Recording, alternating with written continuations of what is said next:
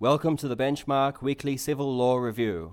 On Friday, the 24th of November, 2023. PEC and Australian Automotive Group Proprietary Limited. Federal Court of Australia.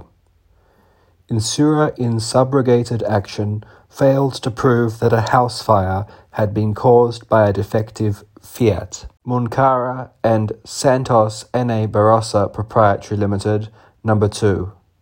Federal Court of Australia. Court restrains the laying of the Timor Sea gas pipeline, but not over the entire area sought. Mao and Bao. Court of Appeal of New South Wales. Mao's claim against Bao for an unpaid loan and Bao's claim against Mao arising out of property dealings were not sufficiently connected to enable an equitable set-off. Langdon and Carnival plc, trading as P&O Cruises Australia. Supreme Court of New South Wales.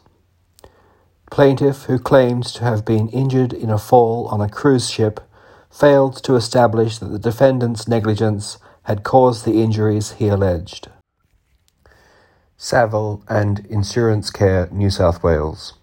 Supreme Court of New South Wales. Proceedings summarily dismissed as there was no case which supports the proposition that an insurer, such as the workers' compensation insurer in this case, owes a duty of care or a duty of good faith to a claimant, absent a contractual arrangement. Vernon and Kafer Integrated Services Proprietary Limited and Anor. Supreme Court of Victoria.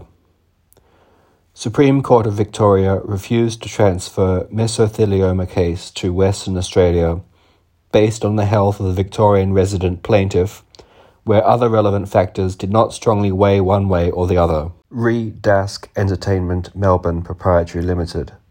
Supreme Court of Victoria. Application to set aside statutory demand arising from an adjudication under the Building and Construction Industry Security of Payment Act 2002, Victoria. Applicant could not rely on an offsetting claim that was part of the foundation of the adjudication. Citywide Service Solutions Proprietary Limited and Rosata. Cabot and Crown Melbourne Limited. Court of Appeal of Victoria. Court dealt with two appeals together, both of which raised questions about the construction of Part VBA of the Wrongs Act 1958 Victoria, where a second defendant is joined after the commencement of proceedings. Karam Group Proprietary Limited, ATF The Karam Group Number 1 Family Trust, and HCA Queensland and Oars. Supreme Court of Queensland. An adjudication under the security of payments legislation can give rise to an issue estoppel.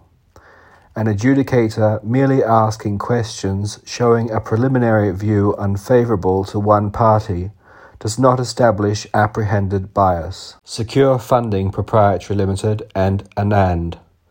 Supreme Court of Western Australia.